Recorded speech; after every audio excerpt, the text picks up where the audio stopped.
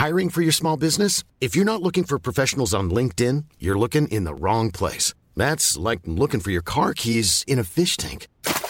LinkedIn helps you hire professionals you can't find anywhere else, even those who aren't actively searching for a new job but might be open to the perfect role. In a given month, over 70% of LinkedIn users don't even visit other leading job sites. So start looking in the right place. With LinkedIn, you can hire professionals like a professional. Post your free job on linkedin.com/people today.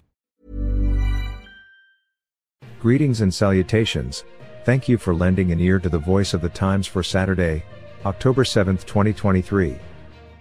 For today's editorial, Global Biofuels Alliance warrants a closer look.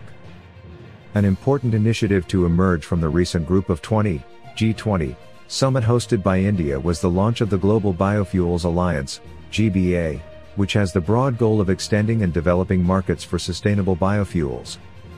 Given the problematic state of energy security here in the Philippines, our leadership should strongly consider the several advantages that joining the new alliance would bring.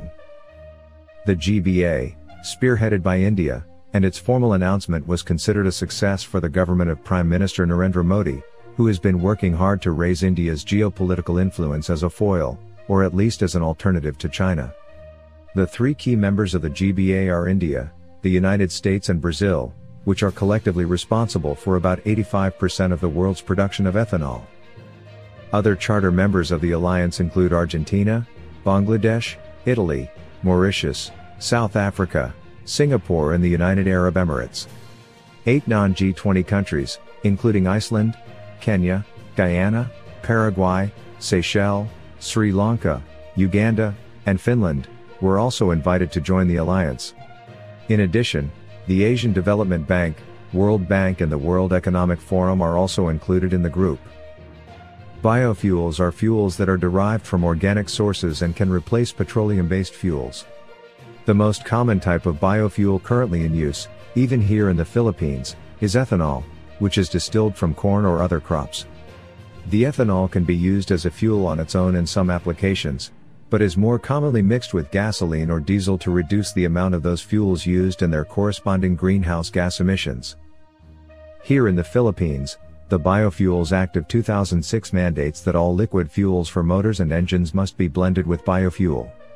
The current mandated ethanol blend for gasoline is 10%, which has not changed since 2012 despite pressure from the Ethanol Producers Association of the Philippines, EPAP, which has repeated and quite correctly emphasized that the law actually mandates a blend of at least 20%.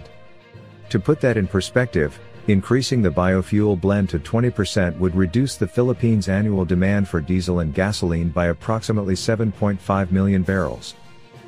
The specific activities or programs of the GBA are not yet defined, which is understandable given that the alliance has only just been launched, but according to official statements about it from the G20 presidency, it seems to have three general objectives. First, it will serve as a virtual marketplace for countries and stakeholders to better manage global supply and demand. Second, it is envisioned as a knowledge hub to exchange research and best practices.